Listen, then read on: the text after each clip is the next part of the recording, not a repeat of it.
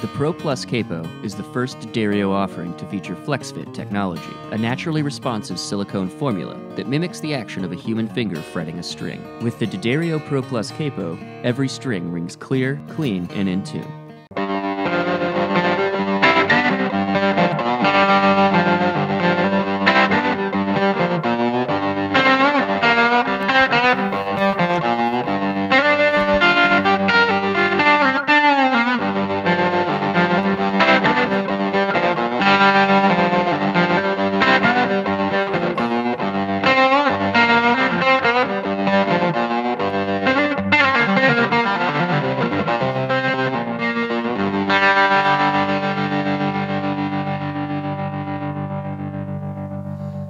Hey everyone, this is Chris Keys for Premier Guitar. I'm hanging out at my house in Nashville, Tennessee. I'm joined by another Tennessean today, Bones Owens. How you doing? Hey man, I'm doing well. Thank you. Thanks for having me. Yeah, man. This is just ahead of your self-titled debut with 30 Tigers coming out. So I guess I'll give you a preemptive congratulations on that. Thank you. Thank you. Yeah, it comes out in like a month. So.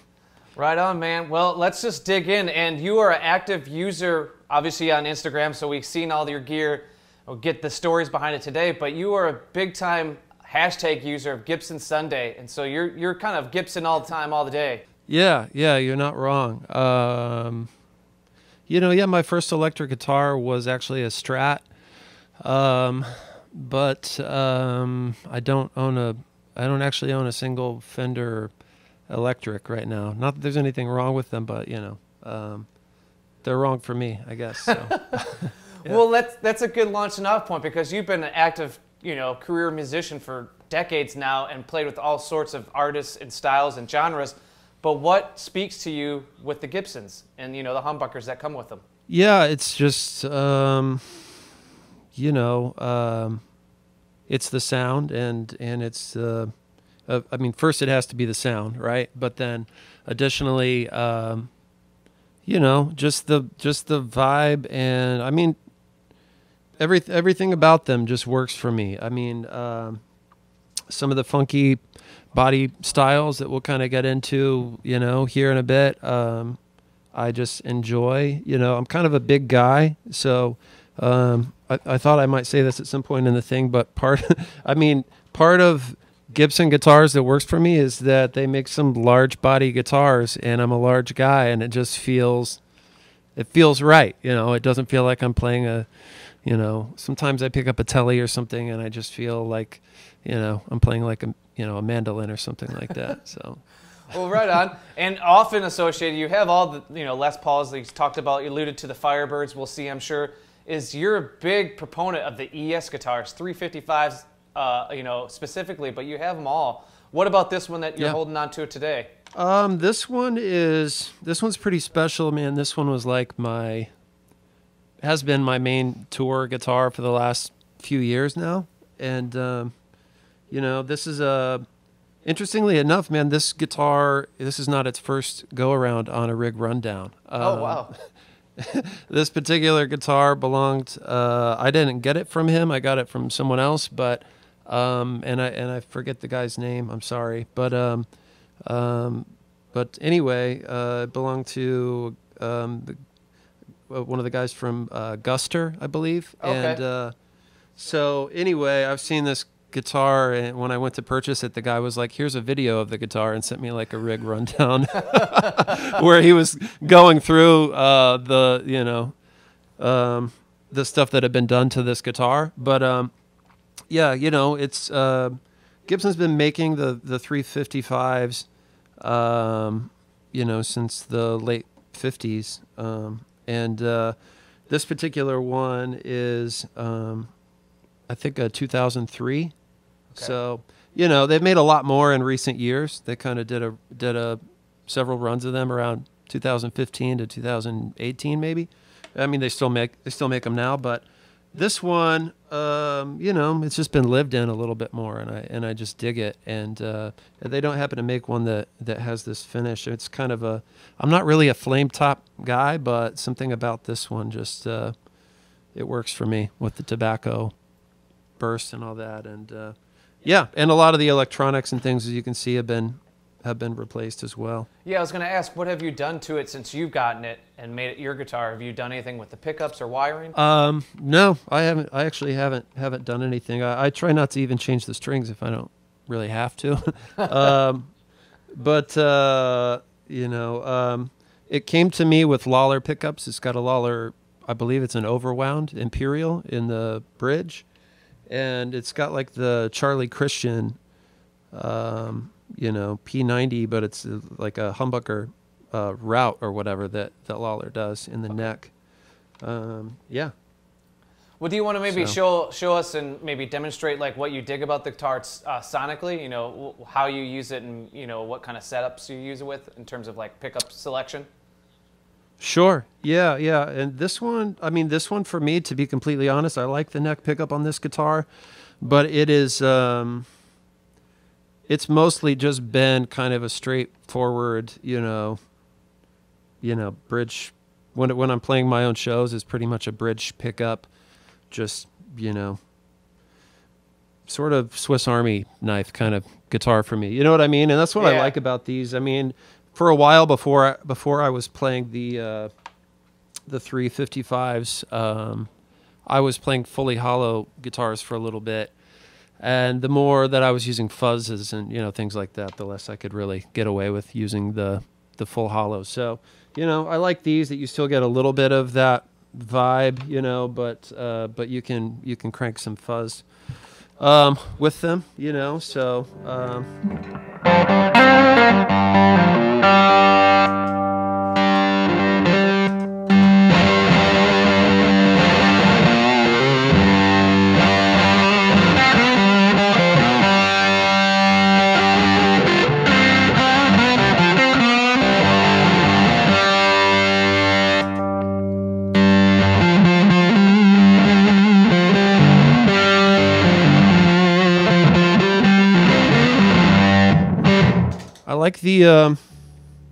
I like the neck pickup. I like that Charlie Christian quite a bit. I use it some in the studio, but like I said, live, I kind of, you know, it's just me and a drummer. So, yeah, I try not to get too, I can't really get too, I don't know. I could use the neck pickup, I guess, but I don't use, I just kind of, it's silly of me to say that it's straightforward, because when we get to my pedals and amps and everything, you'll see that it's far from straightforward. But like, anyway, it's just me kind of steering the ship, right? So like, I just feel like it's, you know, I don't get to be that kind of moody, dark pickup guitar solo guy or whatever. I'm kind of like covering sort of bass territory and guitar territory at the same time, and I tend to just kind of stay on the bridge pickup when I'm doing that. So. Gotcha. You mentioned that you don't change strings very much and you prefer not to, but what strings do you have, or do you gauge-wise and brand? You know, I used to go super heavy on like 335 style guitars. I was using like 12s, and I'm on most, and then 11s, and I'm mostly on 10s now. In fact, I don't actually know what's on this guitar. That's how little I change the strings. Wow.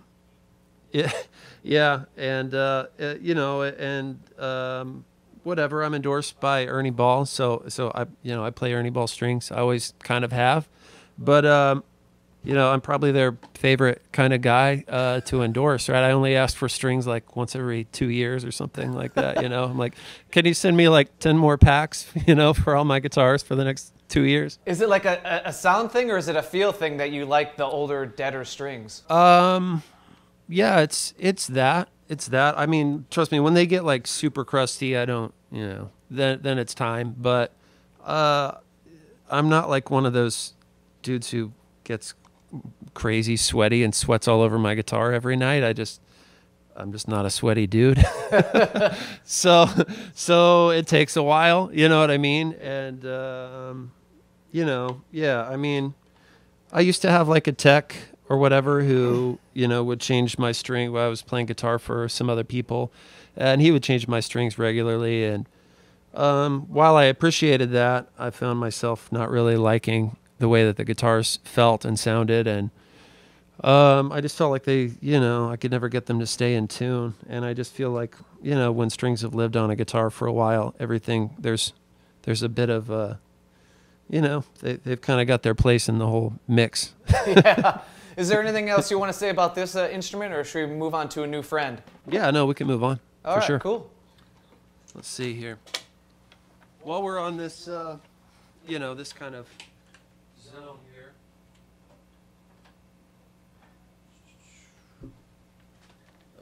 This is another 355. I haven't had this one as long, but I like it a lot. In fact, this one's kind of becoming my.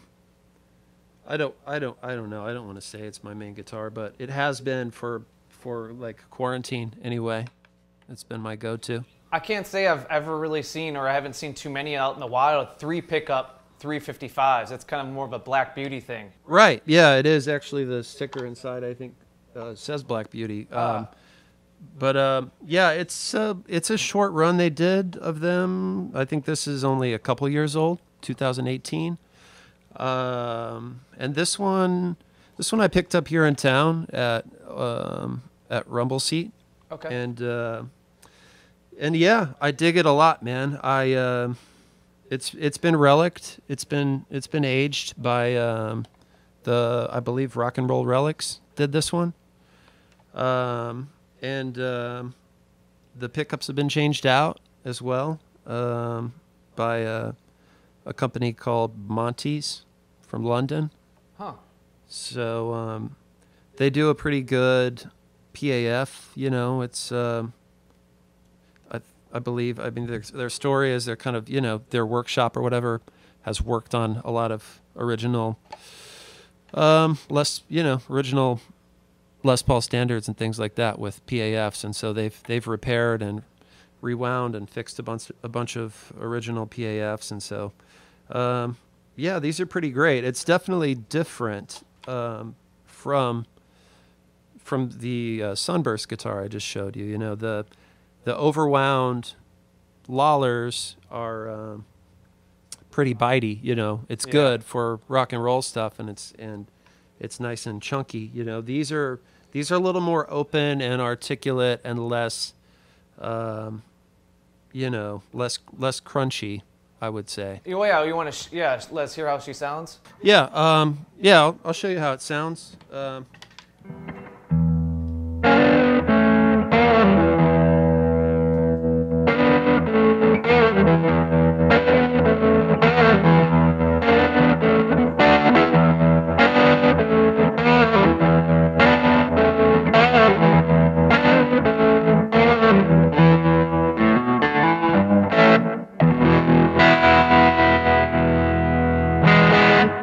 Man, what do you like about the 3 pickups versus the standard kind of bridge neck setup? This one is actually set up. I love 3 pickup guitars. I mean, I have to admit most of it is for the look. I mean, who doesn't love the look of more, right? I guess it's it's just more. It kind of feels like a Cadillac, But I've had several SG customs with 3 pickups, and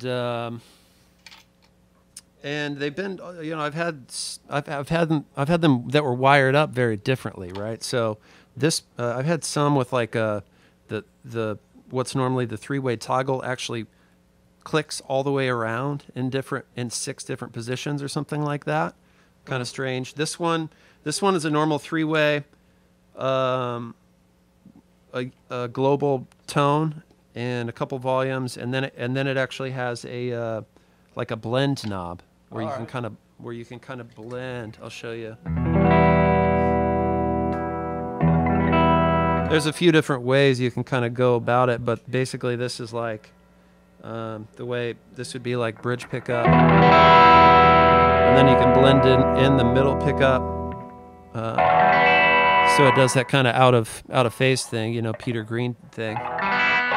Really thin, which is cool, for.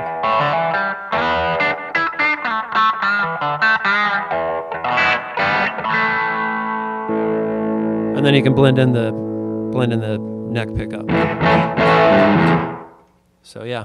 Definitely makes it versatile for the studio. Yeah, for sure. You know, it's especially I don't have any. I don't think I have any other guitars right now that do the, you know, that do the out of phase thing. So this guitar's good for that. And one other thing I was going to kind of say about this guitar too is, you know, I mentioned earlier that it's been relicked, and I really kind of had an aversion to that for like a long time, actually, for years, to, you know, guitars that have been aged and whatnot. And I just didn't really like it. And then this wasn't the first one that I got that I liked, maybe, but I played a couple, and I've got a Les Paul that I'll show in a minute as well, that's been Murphy aged. And anyway, it's, you know, the look of it's cool, but I just mostly like the feel, you know, and the everything about the neck and about the binding and even the frets and everything that's kind of been done to this guitar just feels, you know, it feels lived in, and it feels like an older guitar, which is cool. Should we meet this Les Paul you're talking about? Yeah, so this is I actually don't remember what year this is, but, you know, sometime in the last, this may be a 15 or 16. And this is some limited run that they did, that Gibson did. I think this is like one of 25 that they did, like a Vic Dupre, you know, run that Gibson was doing of guitars, Beauty of the Burst or something like that, based on kind of known, or, you know, Sunburst Les Pauls. So Yeah. yeah, and it's great. You know, I should say, I mentioned earlier my first ever electric guitar was a Strat, and then my second was a Les Paul. It didn't take me long to really realize that the Strat just wasn't cutting it for me, or for what I liked. Mm-hmm. And you know, the two Jimmys were my go-to influence at the time that I started playing electric guitar. So I got the Strat for Hendrix, and then I needed a Les Paul, you know, for Page. So, and interestingly enough, man, I've just kind of, honestly, this is a really, really nice Les Paul, nicer than I need, because I'm not really a Les Paul guy anymore. You know, I'm really, you mentioned the ESs and the Firebirds and Flying V's and other things like that. And you know, I still believe that, you know, that the Les Paul is the best electric guitar ever designed or ever made. But I've just kind of strayed away from Les Pauls in general. But this one is just so good. I traded like two really nice guitars to get this guitar, and it's just great, man. And also anything with a Bigsby is cool in my book. So right on. Yeah. But I should show you, man, like the neck. Actually, I was saying earlier about not using the neck pickup a whole lot. I primarily probably use the neck pickup on this guitar.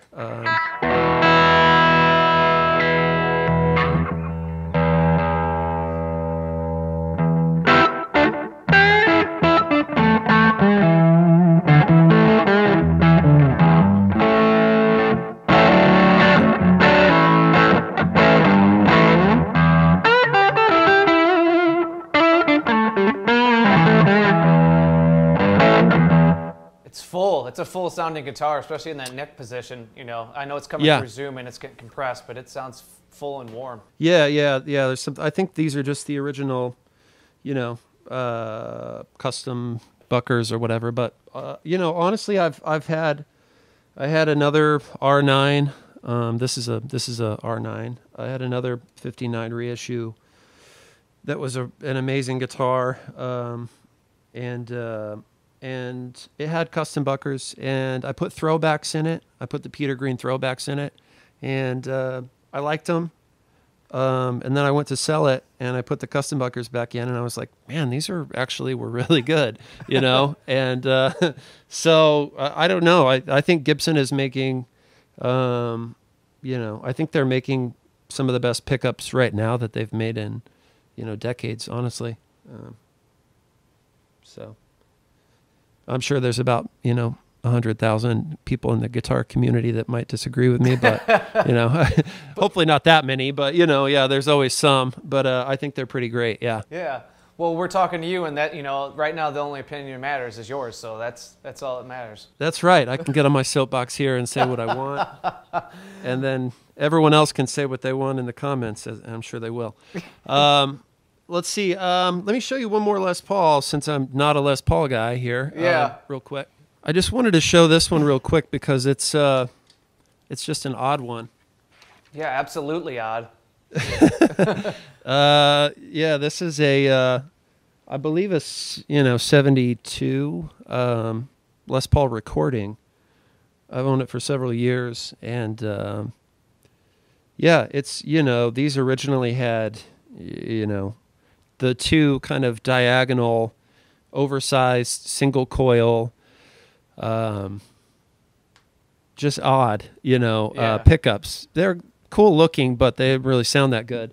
And anyway, someone took this. I purchased this at a shop in St. Louis. I'm originally from Missouri, so I purchased this at a shop in St. Louis called J Gravity. Tiny shop, kind of in the shadows of like the Arch, kind of downtown St. Louis. And I saw it. I was back home visiting. I saw it online on their website, and I was like, man, that thing looks wild. Yeah, it does. It looks wild. Someone went through and gave it the Ace Frehley treatment back in the day, and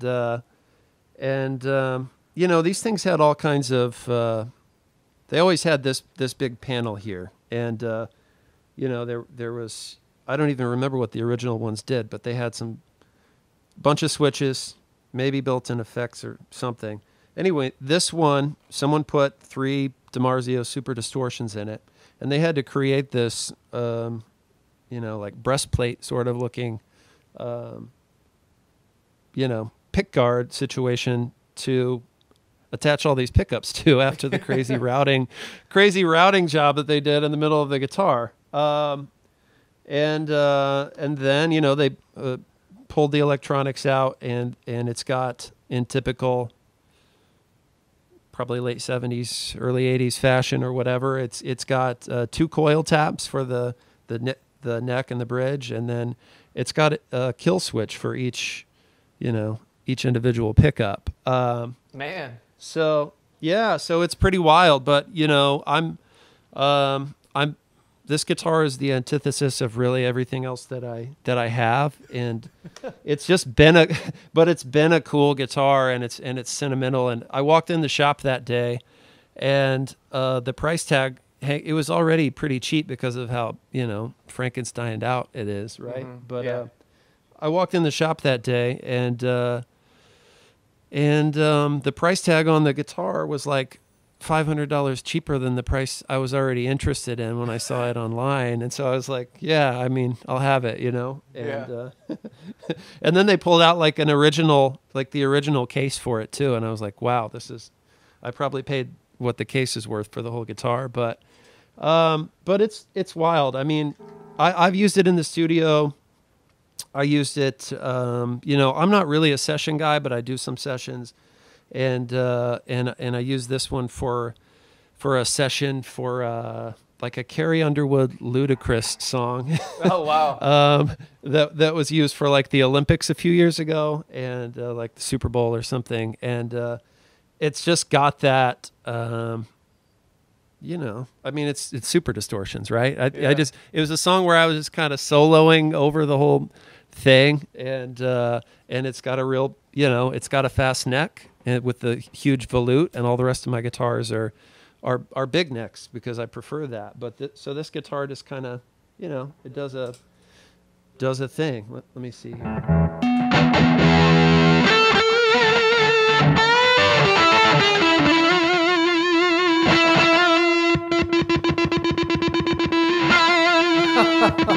Yeah, the kill switch is fun. Man, So, yeah. The only thing you're missing is a big cloud of smoke coming out of that thing like Ace used to have, the smoke and the fireworks. Yeah, this one kind of looks like someone might have tried that back in the day, honestly. But it's fun, man. You know. And anyway, I thought it was interesting enough. This one gathers quite a bit of dust in my studio, but it's definitely one of the more odd guitars that I have. So yeah, I'm glad that you brought it out. Definitely worth the camera time. yeah, I've got a few more if we've got time. Yeah, let's breeze Okay. through them. And as you go through these bones, and if you can remember any of these that we've already talked about or any that we're going to talk about used for the recording of the new record that's coming out? Yeah. Let me see. You know, at the time that I made that record, I actually had a lot more 355s than I have now. I'm down to 2. I think I had 5 or 6, and I was, Wow. you know, I had determined a few years ago that was like my go-to guitar, and so yeah, I was just collecting them in like every sort of rare-ish color that Gibson was making them in. I had like a white one, and I had a walnut one, and I had a one that was like this olive drab, like, you know, green color, army green color, and I had a bunch. Yeah. So the record is like mostly 355s, and a little bit of some, you know, the Firebird thing, which here we are on the Firebirds, but yeah, this guitar obviously saw some use as well. I've had this guitar for years, and I've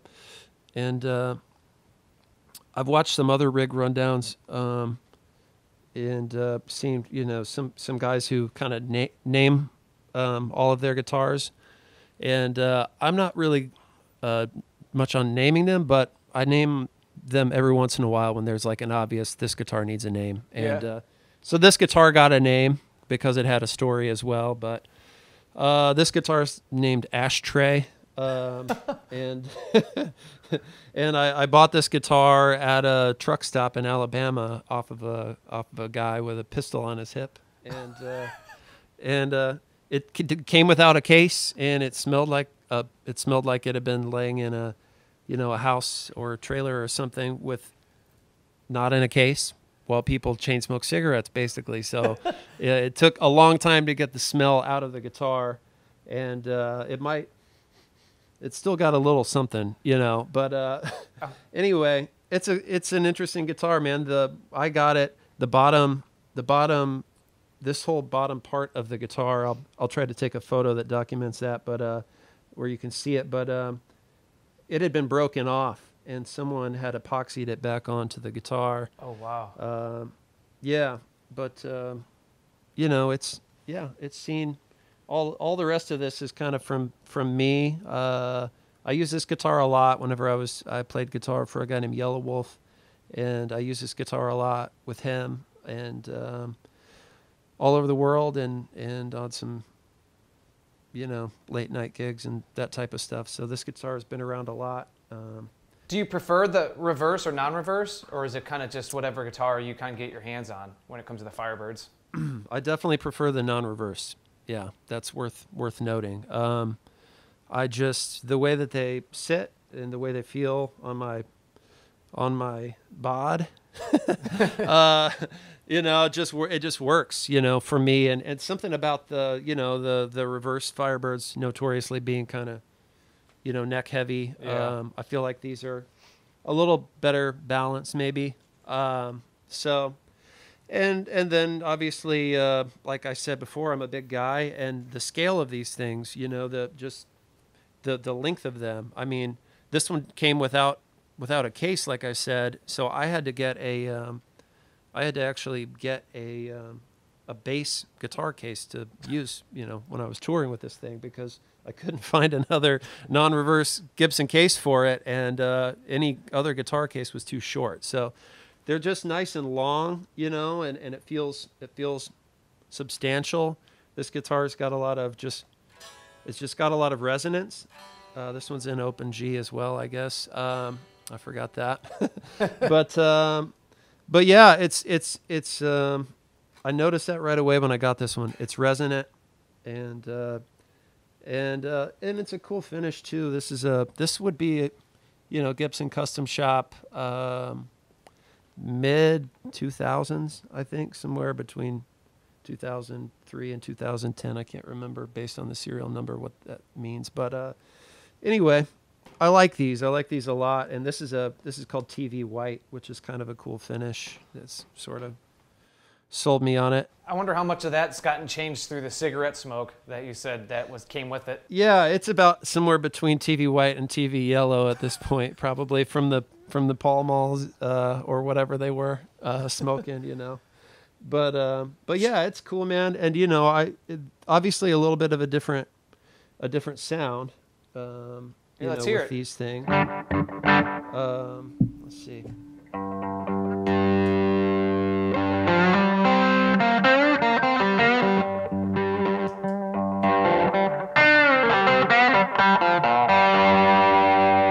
Also, the switch is broken on this one, so if I play the neck pickup, I have to hold it in place, which is kind of a thing I got used to doing. But I like the neck pickups on these.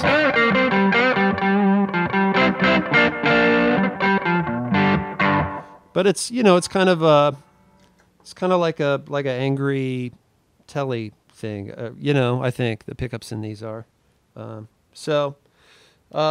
yeah, so much so, just kind of like the 355s. I got two of these because I just I like them a lot. So I just I have another one that I don't really need to show probably for the sake of time, but I'll send a picture of it. But it's like it's a gold sparkle. I got it from my buddy Jimmy Wallace down in Texas, and it's just beautiful. And I saw it and I drooled over it for like a year, and then I went and got it from him last year. But yeah, these things are cool. I would say my go-to 3 guitars that I really use. I know I busted some Les Pauls out today, but you know, the 355s, the non-reverse Firebirds, and the Flying V's. And I should show you Flying V real quick. Yeah, you should. While we're here.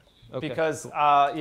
the newest video you just put out, Good Day, the Flying V made an appearance along with a huge stack of custom amps. Yeah, man. Yeah, I caught a little flack from some dudes for pushing those amps over, you know. Spoiler alert for anybody that is yet to watch the video. Those were real heads, real amps. Those weren't like props. Yeah. Well, I mean, I guess they were props, but they were real props, right? But but yeah, that you know, I love those amps. It's no disrespect to custom amps. I think they're cool. You know, I like them. But Yeah. I bought a ton of them. They're just out of the shot here a little bit, off to the side. But I bought like 15 stacks off of a dude, beginning of pandemic kind of thing, and just bought a collection of them. Are they all And, working? Do they all work, or are some in different like levels of disrepair? Well, after the video, I really don't know. I would say before the video, probably half of them were working, but now maybe 2 or 3. You know, it's hard to say, but it's fine. I really bought them as props anyway. I mean, before anybody got too mad, they should know, like, you know, I got a decent deal on them, so don't be too upset. Yeah.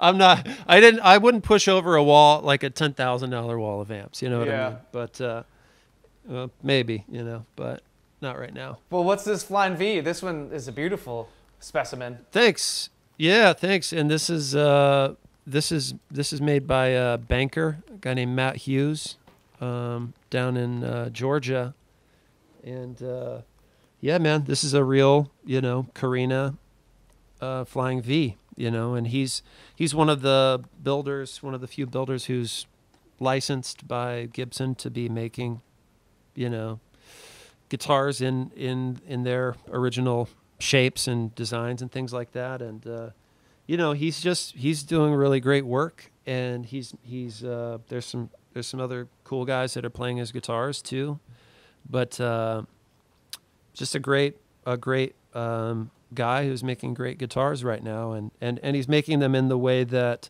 they were meant to be made. You know, he's making them by hand, and you know, he's getting the original 58 style neck joint and other things like that. You know, getting it right, and using all the right stuff. I assume with those, the list of ingredients you already went over, I assume that those are PAFs then? Yeah, these are Ox 4s. Okay. These are there's options that you can get from him. He offers a few different things, but these are Ox 4 Hot Dwayne's. I love that name. Yeah, they're cool, man. I dig them. And he's and Matt's been great too. He actually, when I got this guitar, the neck was just too big for me. Even though I have big hands, I just didn't vibe with it, and I hit him up, and he was very cool about reshaping the neck for me. So he based I actually dropped it off with him, and he reshaped it, and hand delivered it back to me here in Nashville. I think he's buddies with Marcus King. He was helping Marcus move into his house or something like that. And so he was in town, and he brought the guitar back and hand delivered it to me just before Christmas. And the neck's awesome. He based it on the carve of like a 59, Les Paul that he had taken measurements off of at one point or another. So yeah, it's just a smoking. Yeah, let's hear it, cool man. Guitar. If you don't mind playing a little bit, just to kind of give us a taste test. Yeah, of course, man.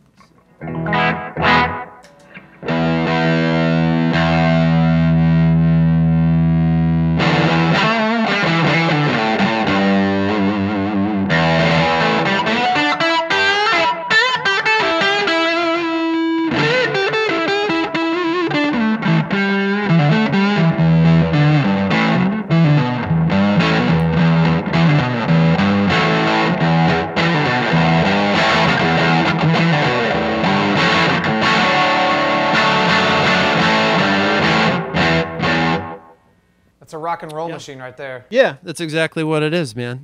And I feel very fortunate to have one of his guitars, man. I can't say enough good things about, I think, what he's doing, and I've seen his shop and stuff, and he's just a one-man operation making these things by hand, and so pretty cool. Well, right on. Should we have you maybe put on one of your favorite 355s, and we can start talking amps and your pedal board? Absolutely. Cool, man.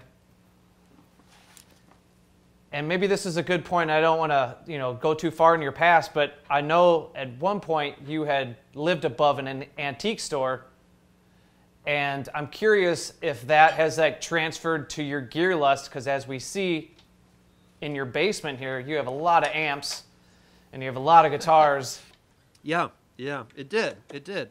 Yeah, I'm like a hoarder, We touched on that earlier briefly, but yeah. So there's a couple things, man. Interestingly enough, yes, as a child, my parents bought an antique shop.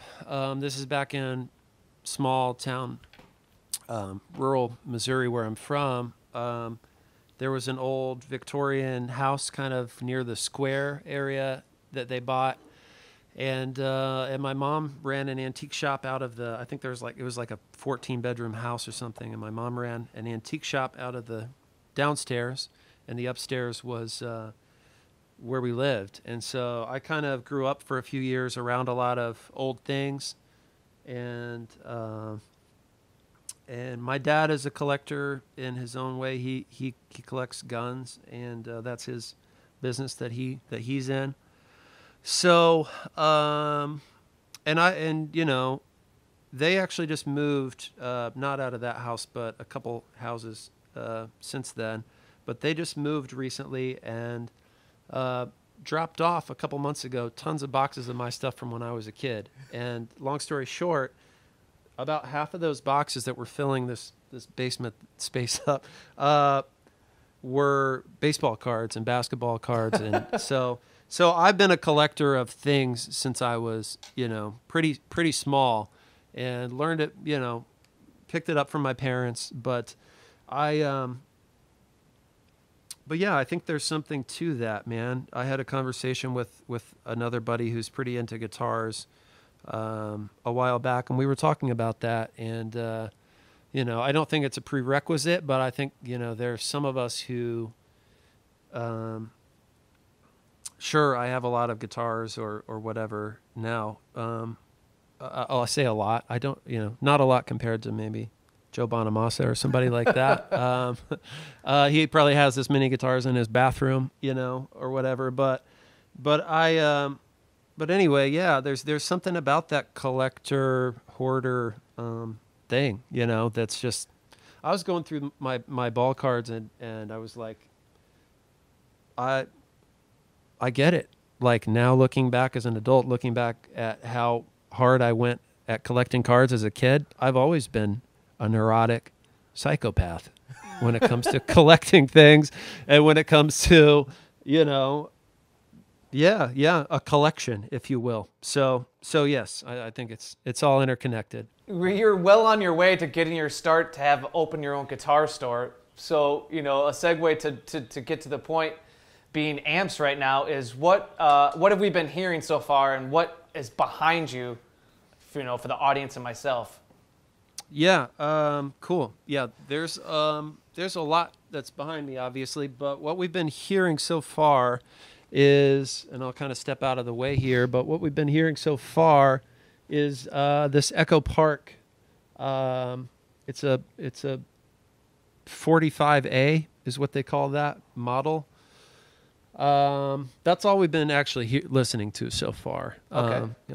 Unfortunately, since it's not real life right now, and you guys aren't interviewing me at a show, and I can't really turn everything up all at once. I've got 2 mics amped up today. So, but this amp, I should say a little more about it. I mean, it's fantastic. It's Gabriel at Echo Park, again, kind of like with the Banker thing. Yep.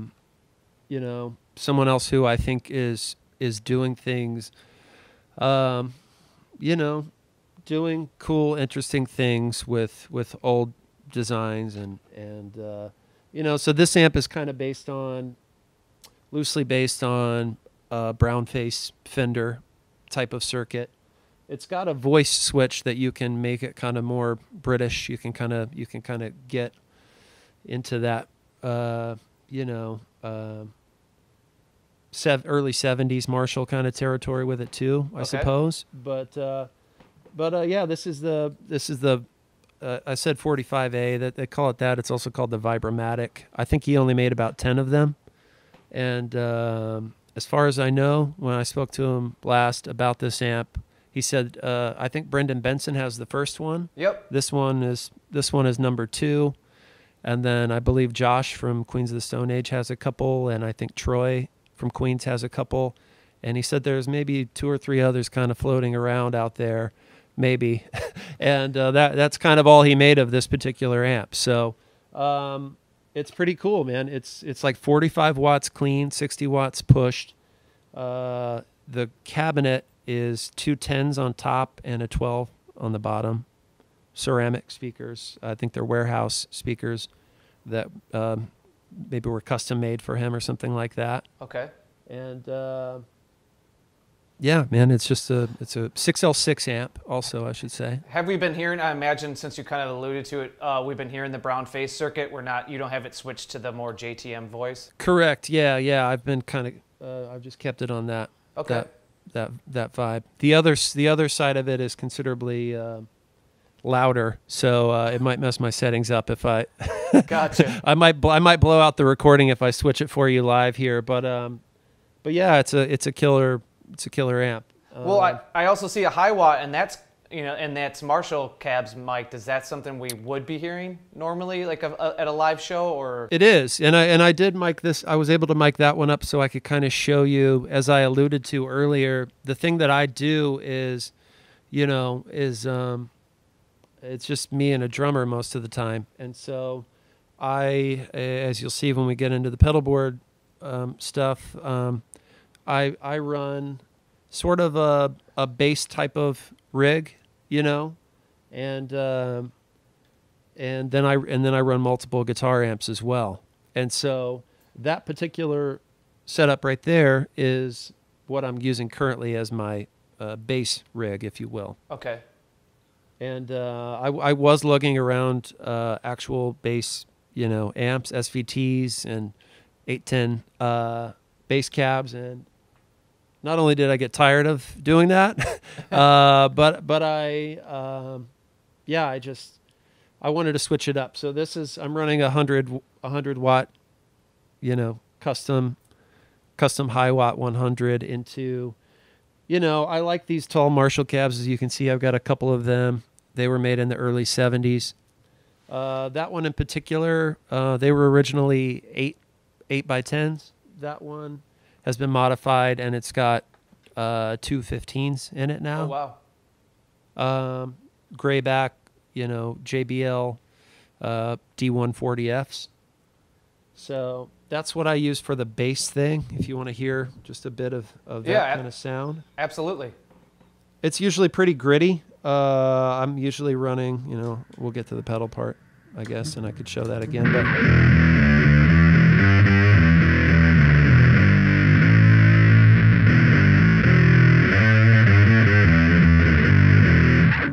so yeah, that's what that does. Cool. And maybe you touched on it, I didn't catch it, but is that a newer production high watt, or is that like an old 70s one?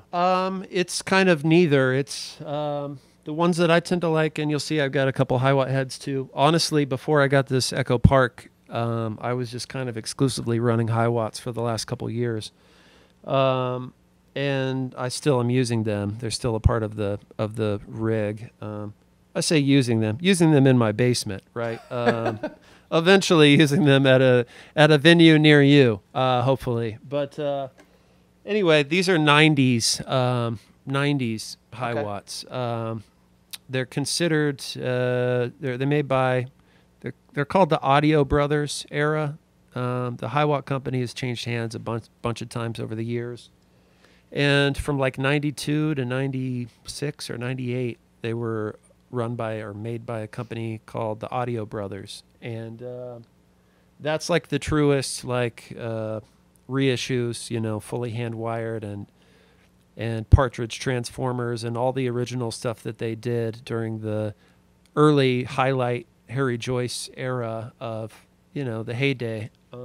They did that all kind of again on these 90s high watts. So I've got the 100 watt and I've got a 50 watt as well. Yeah, if people want to see you, rocking them out in real life, or I guess in this type it would be a video, but the Keep It Close video has the double high watt stacks behind you. Yes, and I did not push those over, notice.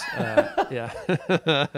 But yeah, man. Yeah, I love the high watts. I mean, I was a Marshall guy for a long time. I still like Marshalls.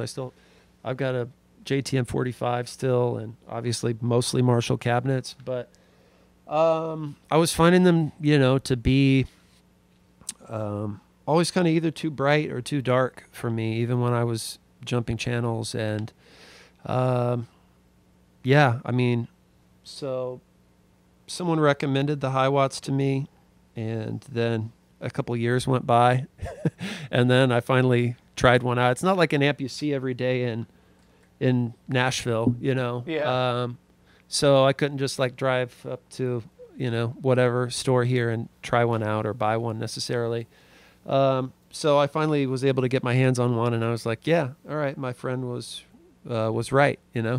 This is what I needed for the last several years, and now I have it. So, there's just kind of a chimey thing to them that's different. It's still British, but almost like a marriage between a Marshall and a Vox or something. You get a little bit of the chime and the ringiness, sort of bell-like at times, I think. Well, right on, Bones. I think this will be a good time to transition to pedals, and then you can kind of talk to us about how everything's, working between the guitar and the air-cooled bass rig, and how everything works together, and just show us the different sounds you got. Let's see. Well, my chain, starts with a very interesting tuner made by the Boss Company. The TU3 classic. And then it goes into a Spaceman Saturn V, and I use the Saturn V for just an always-on preamp kind of sound. I think it adds just a little sparkle or something that I just miss when it's not there. So so going from there, we jump into a Pete Cornish ABC splitter, and that's where things kind of sort of get confusing and interesting, maybe. But let's see. From there, we go to. I'm trying to think of the best way to explain this in an organized fashion, and I guess what I'll do is I'll explain what I do for the faux bass sound, right? And Okay. that is so one of the 3 channels from the Cornish box goes to a micropog, and the micropog I'm just using the full octave down on that.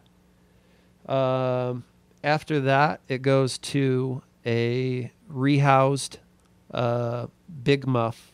It's a tall font Big Muff specifically, and it was rehoused by a company called Mike Hill in London, I believe. The tall font Big Muffs are just kind of known for retaining a little more bass than the rest of the Big Muffs. I've tried several different fuzzes and different, even specifically bass fuzzes in the position where that is now, and I was running a Wren and Cuff makes a tall font Big Muff that's in a nice small enclosure, and that's actually a really good box. I use that quite a bit. And then, my buddy Lamar in South Carolina, I get some of my pedals from him, and I got this one from him. He was like, man, I got a rehoused tall font that I think you might dig, and he sent it to me, and he said it's like a little bit, for whatever reason, and he's like a Big Muff freak. He's probably owned thousands of Big Muffs. He buys and sells pedals, and a company called Pre-Rocked Pedals, by the way. And he said this one kind of has just a little more bass than most of the ones that I've heard. So I think it might work for what you're doing. So anyway, that's the story on that. And then I run from there to a SansAmp, bass DI. And that just allows me to kind of have a little more equalization, and it does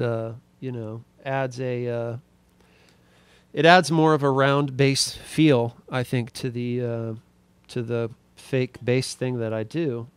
And I guess I could show you all of this just a little bit, kind of what happens with and without certain elements of it here. Let's see.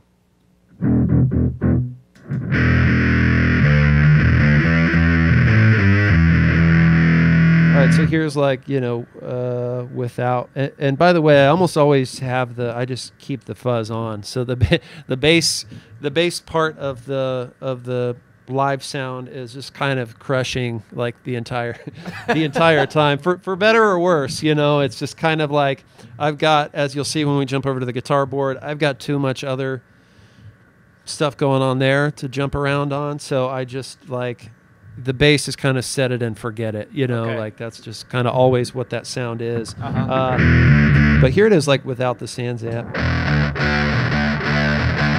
It's still cool, but it's thinner,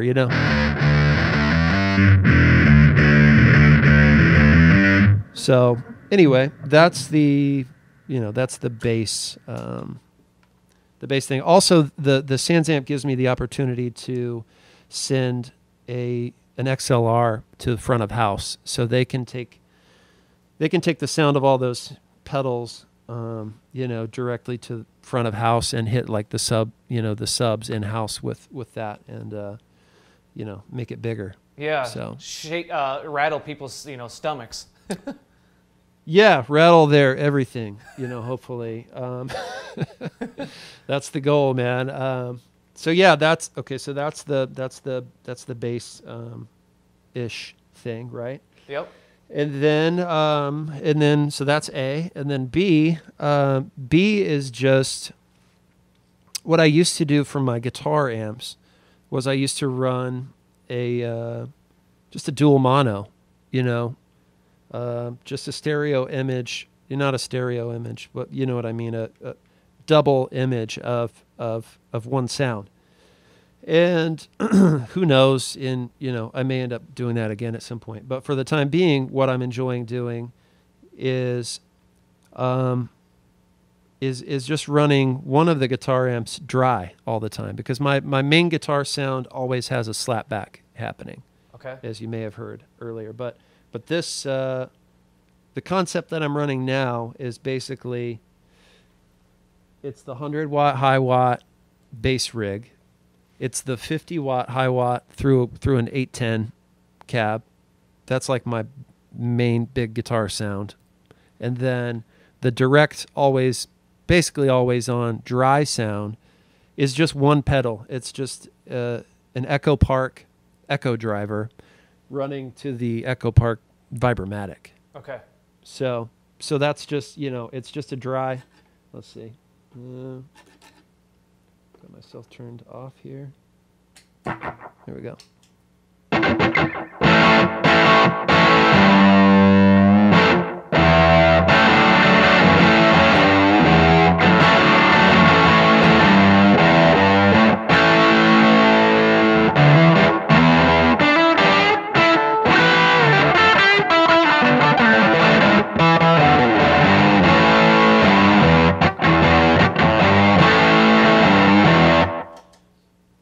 It's just it's a rock sound. Yeah, absolutely. I don't know. It's kind of it's got a, like I said, Gabriel. I think all across the board, they're making cool stuff at Echo Park, and this Echo Driver, actually the same trusted friend that told me that I should check out the high watts.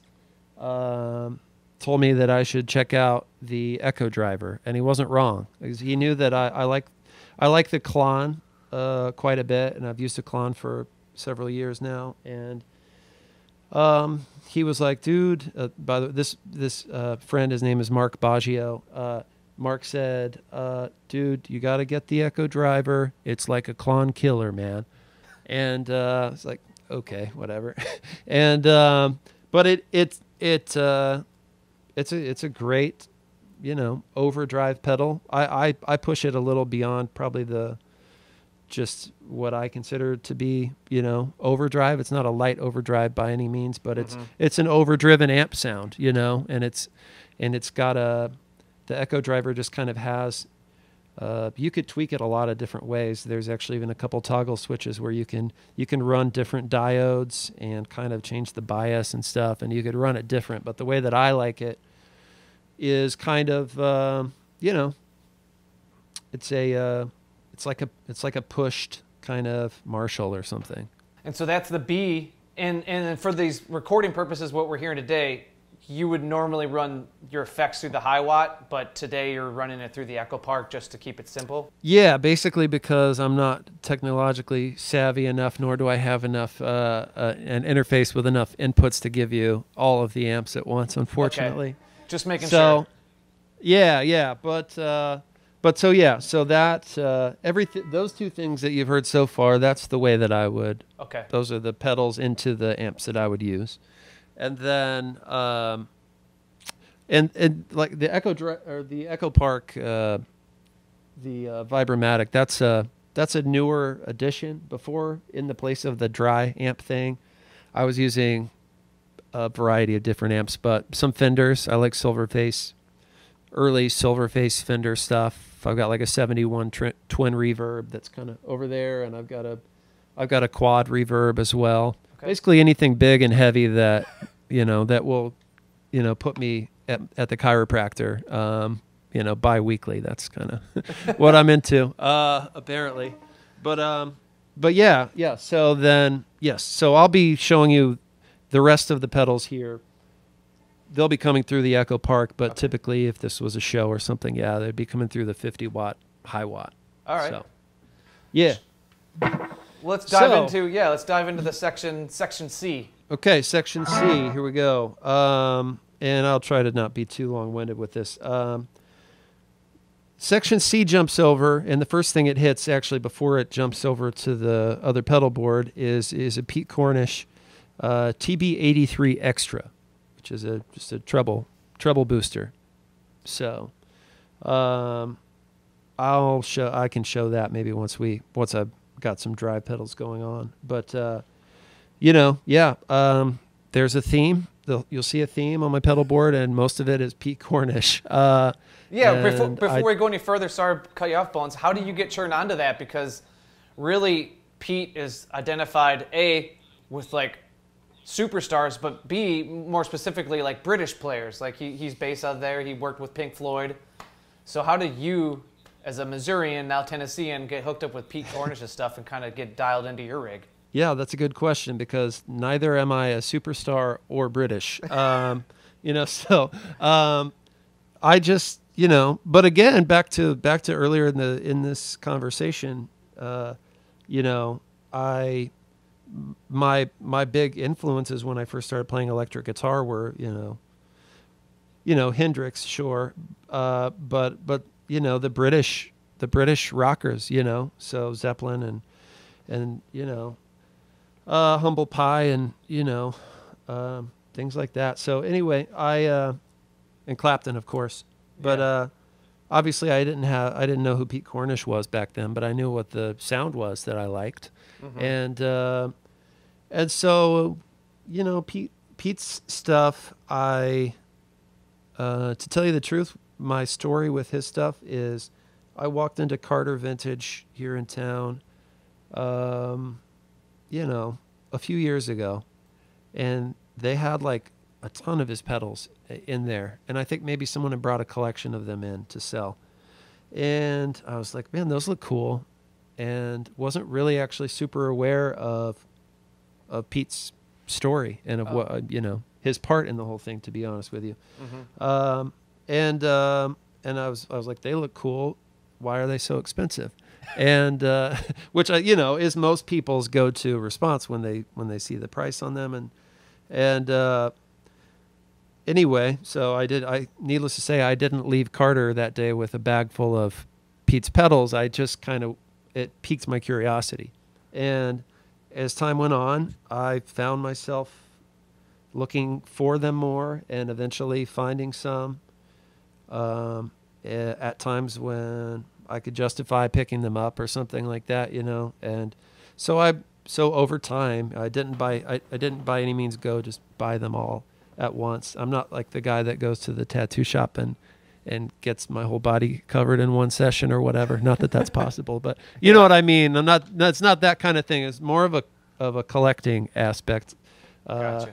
And so yeah, I've sort of just pieced it together, and as you've seen with my guitars, I kind of find a theme, and my amps too, really, find things that work, and then I end up with multiples of that thing. So, gotcha. If anything, the condensed story of my gear is like repetition, I guess. Probably just my whole existence, just repetition. That's it. Just that again. Yeah, just that, but more of it. That's kind of it. So. So I like Pete's stuff. This, for anybody who's not super familiar, he's a British guy, like you said. There's something about the Brits and about these guys who made things very properly. They were ex-military, like Harry Joyce, and I believe Pete as well. I could be wrong, but there's, the way that the high watts are wired, the way that these pedals are made, it's all just top notch. It's all like military grade, everything. And yeah, you pay more for it, but if you're really using it and beyond just the way that it sounds, which is fantastic, it's going to be durable and it's going to hold up to the rigors of the road. And I like that. You know? So, So yeah, I used to break a lot of cheap pedals. I haven't ever had a single issue with the Cornish stuff so far. So Pay for what you get, my friend. I think so. I believe so. Yeah. So yeah, let me see here, man. Jumping from that, we go over to my, I jump across. That is a smaller board that's always to the right side. And then I jump over to a slightly bigger board. And this is all of these things are things that go to my main guitar rig and my main guitar sound. So Okay. the first thing in that chain is a Pete Cornish NG3, which is like just kind of an insane fuzz, gated fuzz pedal. So here's that.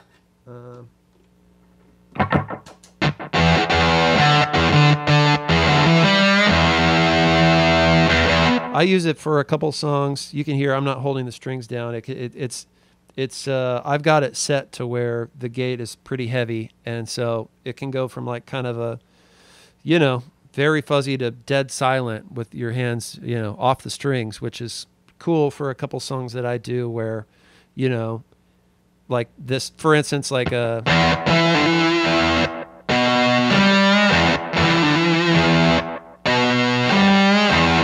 You can like have those little moments of space between something and a riff, and it's still it's super gnarly when you're playing, but when you're not playing, it's not like feeding back all over the place, which is cool, Anyhow, and then my chain kind of, as far as the drive goes, and there's a lot of drive pedals again, because my reasoning for that being that I just, again, more of the same, right? That's kind of my theme. So just a lot of drive. I don't have a lot of, there's just, some of these are vary more than others, but that NG3 is like crazy amp blowing up kind of sound. And then there's just a cascade of different, levels of distortion and fuzz and stuff kind of tapering down from there. So the next is the P2, which is his, it's one of his big muff things. Obviously, Pete Cornish is known for his work with David Gilmour, for instance. And so the P2 is like a kind of a ram's head big muff type of thing, a super muff, if you will. Okay. Cool. Yeah. Can we hear that? Sure. Yeah, of course. Man,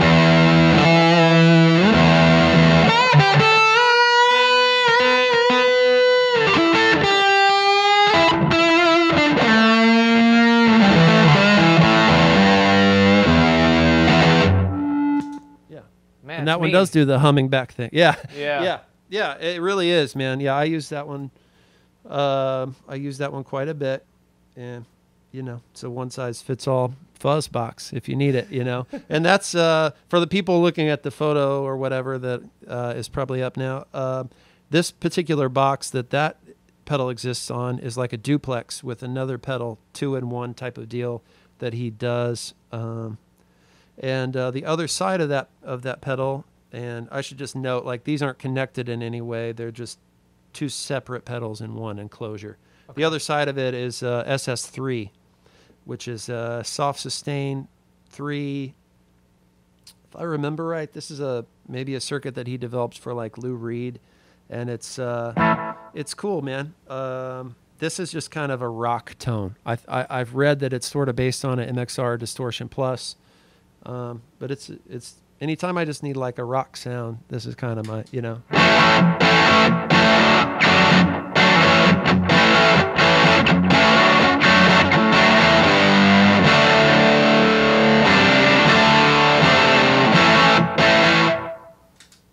A little extra juice. Yeah. And so yeah, there's that. We got more. We got more Cornish. From there, the kind of next level under that, as far as drive goes, is the CC1 Cornish Crunch, and that's I'll A/B between that and the SS3. This is the SS3. There's the CC1. more of like a, overdrive kind of thing, I think.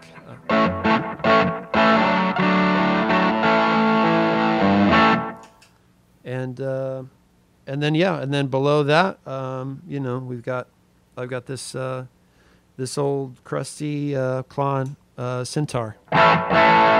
Pretty similar to the CC one in as far as how much drive, but the tonality of them is different. So that's kind of why I have both, at least for the time being. I'm always messing with stuff, but the one thing that doesn't ever come off the boards is the Cornish stuff and the Klon, and occasionally there's a couple other pedals I'll fool around with switching in and out, but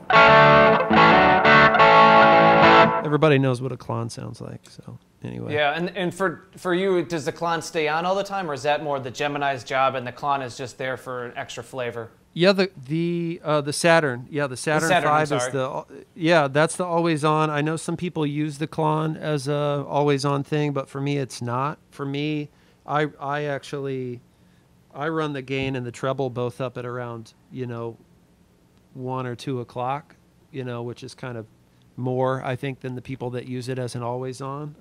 I know some people that run it like with the gain almost off, kind of, But yeah, I actually I use it probably a little. I push it a little harder than those guys, and I just use it for if I need if I just need a. Let's see.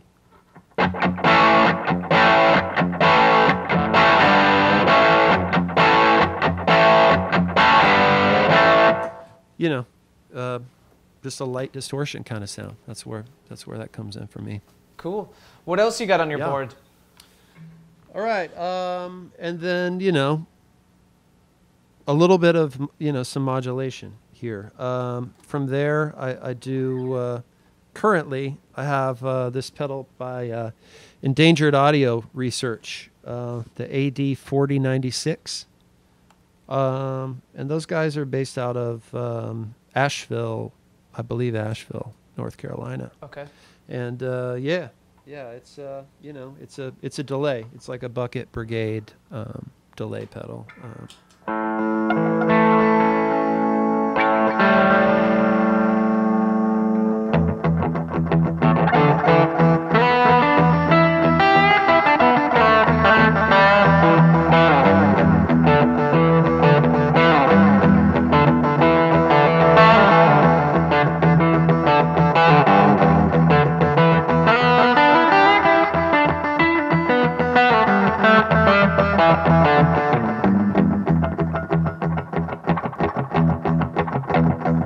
I just run it for kind of a short delay, kind of a echoey short delay thing, that doesn't really see a lot of use, honestly, in my songs. Like I was saying, because it's just me and a drummer, I don't have a lot of time to get like ambient or weird, I kind of got to sort of drive the bus down the road, so to speak.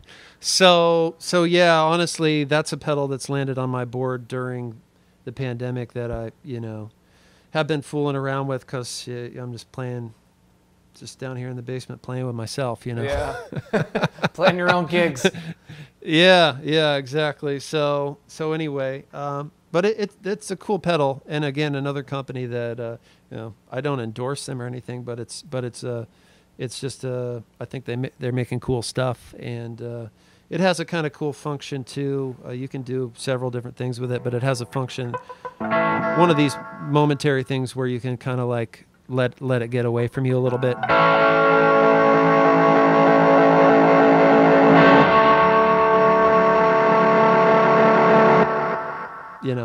It can get pretty wild, but yeah, it just basically you step on that momentary switch and it cranks the feedback or whatever.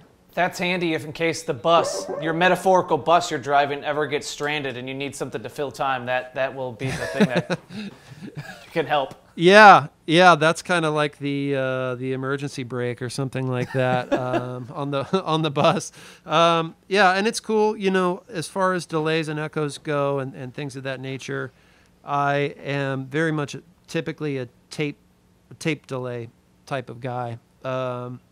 And so actually, usually in the space that this is in right now, I have a Boss RE20 or whatever they call those, the Space Echo pedal, and that's kind of nice because it has the tap tempo. But you know, everything that's on my board, on this board right now, is all analog, and I do feel like that digital pedal kind of alters the tone of the overall sound when I have it on. So I've kind of strayed away from it a little bit. But anyway, I used to have a actual Space Echo tape delay, and I wouldn't tour with it, but use it in the studio for vocals and guitars, and I love that sound. So I do think that Boss pedal is pretty great, though, and I wish someone would make a smaller enclosure pedal that kind of did that same thing. that did it well. I wish Boss. I saw, and I think it was a joke. I think it was a cruel joke, but I saw a photo online of like a Boss, like a small enclosure, like their regular size enclosure or something like that. But it was like a Wazacraft Boss Space Echo, and I think it was some nerd who was really good at Photoshop that really wanted to trick some people and like ruin their day. Yeah, troll. Got my hopes up, man, that was a thing. But if that was actually a thing, I'll buy 5 of them. So, Boss, just know that you make that pedal, Bones has got a pre-order. At least 5 will be sold. Yeah. Yeah, pre-ordered. But yeah, man. So, I guess moving on from there. This is another pedal that never leaves my board. The Screddy Echo. This is my always on slapback sound. And it's just, simply put, it's always on, no matter what.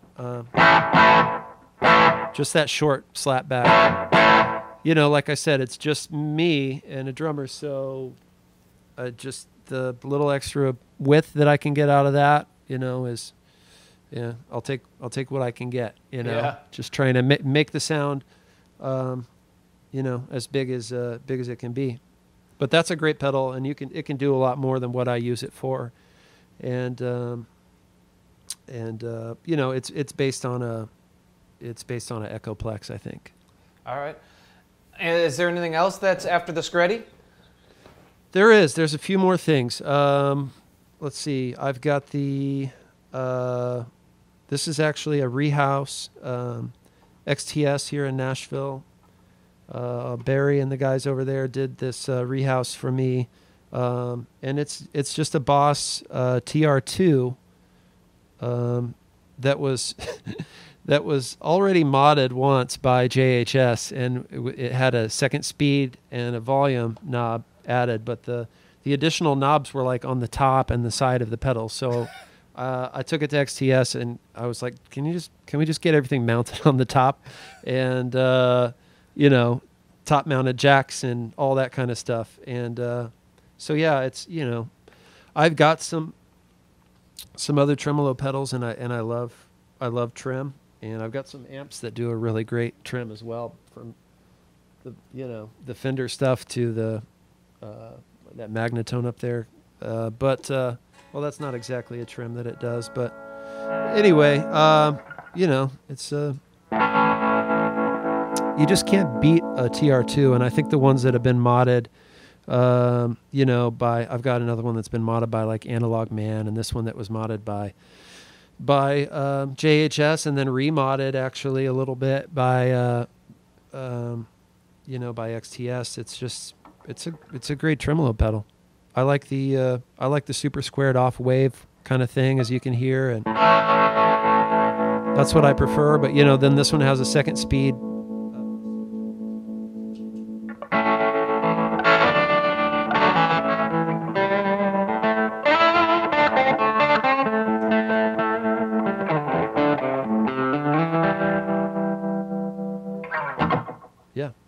Just gives it some movement. I love that. Yeah, and there are times when I say I don't use modulation much, but there are times when I will kick that on in a moment, and it kind of earns its place on the pedal board, in those little moments there. But yeah, I've got that. I've got one other modulation pedal that I'm currently running, which is a Tonezar pedal, and the These are made by a guy named Ed Rimbold he's in California. I think he's in like around like Indio, Coachella Valley area. All right. And again, someone who's making stuff like crazy, top notch, just, all by hand himself. And he makes several cool pedals, but this is called the Halo Phase. And it is like a, it can do a phaser. It can also do like a univibe thing. Right now I've got it set to kind of the univibe territory that it does. Let's see.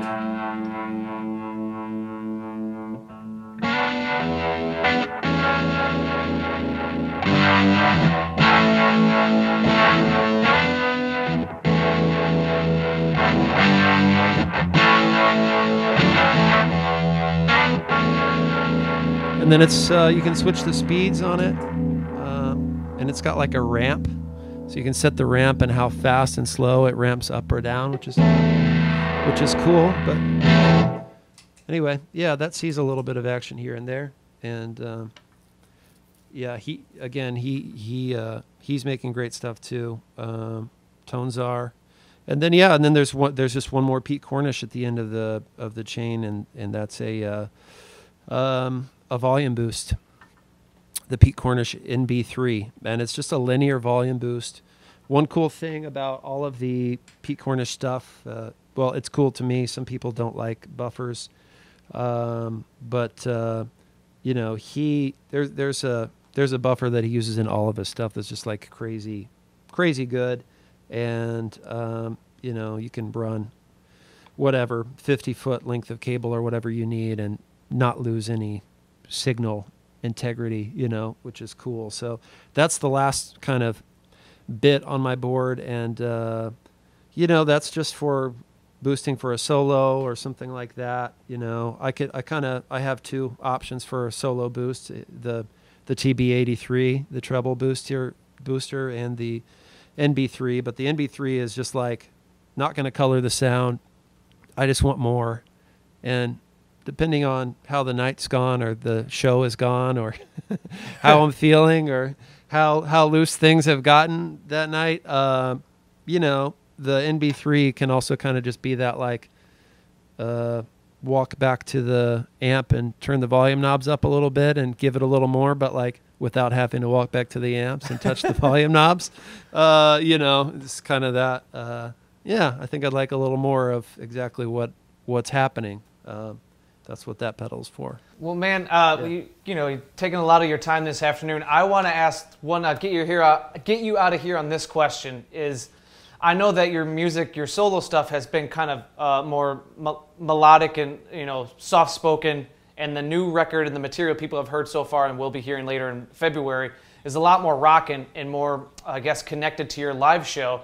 And so my long-winded question is, was the formation of this faux bass and guitar setup with the multiple amps and the multiple directions of the pedal board, was that something that's been in the works for a while?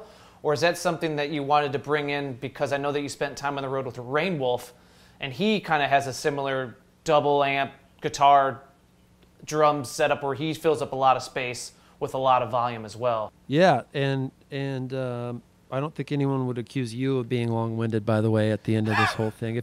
If anyone is still watching this right now, if anyone has made it this far, then thank you. I can talk a lot. I could talk for days about gear and just probably, talk everyone to sleep. But yeah, I, interestingly enough, yes, I did a tour with Rainwolf. That's been over 2 years ago now, and that I was a 3-piece for a while. He's a 3-piece as well. Okay. But he does use a lot of amps, and he does use, he's kind of like me in the sense of that he's utilizing, like, I feel like as much as possible to make a really big sound with a small group, Mm-hmm. I was a 3-piece prior to that tour. Interestingly enough, I started doing the 2-piece thing. We started doing the 2-piece thing, like, that was the tour that we started it on. Okay. So I started doing that just prior to to doing a tour with him. Now, it's certainly evolved since then, and I was using different amps at the time, and I figured out, just like you do with trial and error with all this stuff, you know, things that work for me and things that don't. But, you know, I would say everything that I've explained today is like, you know, are things that took me a couple years of tinkering with this to really figure out what was going to work the best, for me anyway, for what I'm doing with it. I know there's several other people out there that do a two-man thing, and they have their own reasons for doing things a certain way. But you know, yeah, we really actually became a two-piece out of necessity, because trying to make ends meet and things like that, and basically trying to, at the time, touring out of an Econoline van and a trailer, we were like, man, this is like a month-long tour that we need to like not bring the trailer, and we need to, you know, we need to take all the benches out of the back of the van and load our gear up in that. And I mean, it was one of those scrounging kind of tours. We, you know, but we had a lot of fun, and we were figuring some stuff out. And, you know, we slept in the front seats of our Econoline van, like 90% of that tour, you know, getting from one place to the other. But yeah, we did the two-piece thing out of necessity at the time. And then I've tried to add bass and things back in since, and it feels wrong straying from the two-man thing. There's something to all of the wall of sound of things happening in unison that I really like. And when you start when I start not having all of that behind my back, it feels very odd. So, you know, it's like, where'd the bass go? Oh, it's way over there. Okay, give me some in the monitor. Nah, it's not the same, you know? So, yeah, it's just, you know, it's just been, and who knows, man, but, you know, a year from now or 2 years from now, if we're all still alive and everything like that, no, I'm just kidding. We will, we'll see what I'm doing by then, you know what I mean? But I don't want to necessarily be boxed in, and you know, like that's what I have to always do. Yeah. But it is fun, and the energy is fun, and there's just, you know, my drummer Lance and I play off of each other, and there's a certain energy to that that is lost, I think, when you start adding other people into it. So awesome, man.